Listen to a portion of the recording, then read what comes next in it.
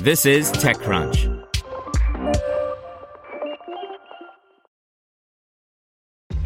This episode is brought to you by ShipStation.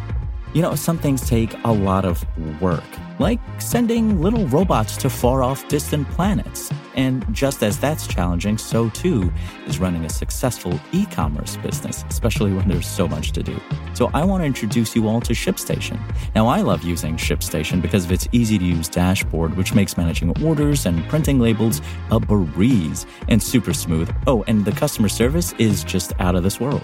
It's exactly what you need to help grow your business. Sign up for your free 60-day trial at shipstation.com/technews. That's shipstation.com/technews. This is TechCrunch. Republic's metaverse real estate arm spins off, rebrands as Everyrealm by Anita Ramaswamy. Over $500 million worth of real estate was sold on the top 4 metaverse platforms in 2021, data shows. Traditional real estate companies are amongst the many investors flocking to stake their claim on plots of land in virtual worlds like Decentraland and Sandbox.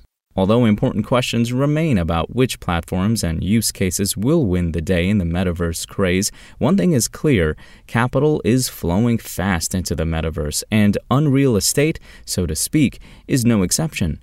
Alternative asset crowdfunding platform Republic has been an active investor in metaverse real estate properties through its Republic Realm division, headed since June 2020 by Janine Yorio.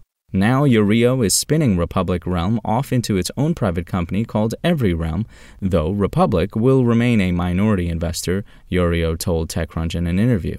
Everyrealm hopes to become the gateway to the entire metaverse ecosystem, according to the company. It is invested in 25 different metaverses and owns 3,000 plus NFTs today, Yorio said. We started out investing in the metaverse, but we've since expanded our mandate to do a lot more than that. We see ourselves as developers of metaverse content, so we don't just passively invest and sit back and wait for other people to build things, Yorio said. The company has built on top of many of its virtual properties. For example, it launched a retail store concept in Decentraland 2 weeks ago, which it plans to expand into other metaverse platforms, Yorio said. Indeed, 10,000 virtual items in the store sold out in the span of an hour, she added. Everyrealm also operates a virtual educational campus called Realm Academy in the Somnium Space Metaverse, where users can learn more about Web3 concepts through online courses. Its inaugural class has 500 students who have paid $1,000 each to attend, Yorio said. Yorio said examples like these prove users are willing to pay for experiences in the metaverse. She also looks at how assets sold by Everyrealm's fare on secondary market platforms like OpenSea as an indicator of traction.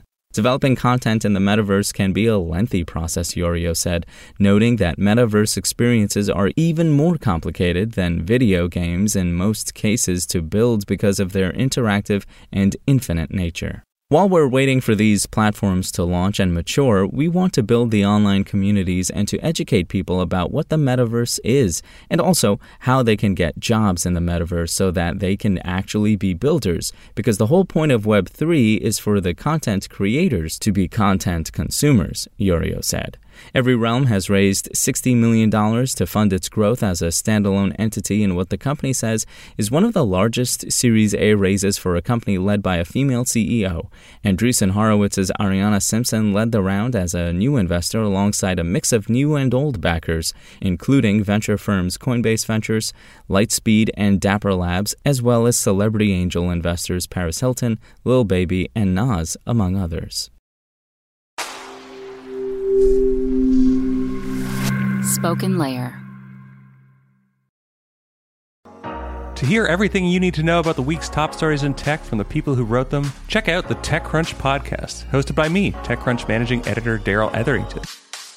Each week we go in-depth on 2 or 3 of the week's top stories from in and around the startup ecosystem. And I'll be joined by the TechCrunch experts who covered them. They tell us why the news is so important and what they think matters most to you, our listeners, whether you're just interested in tech or that's where you make your living. New episodes drop every Saturday morning, so be sure to subscribe to the TechCrunch podcast wherever you listen to podcasts.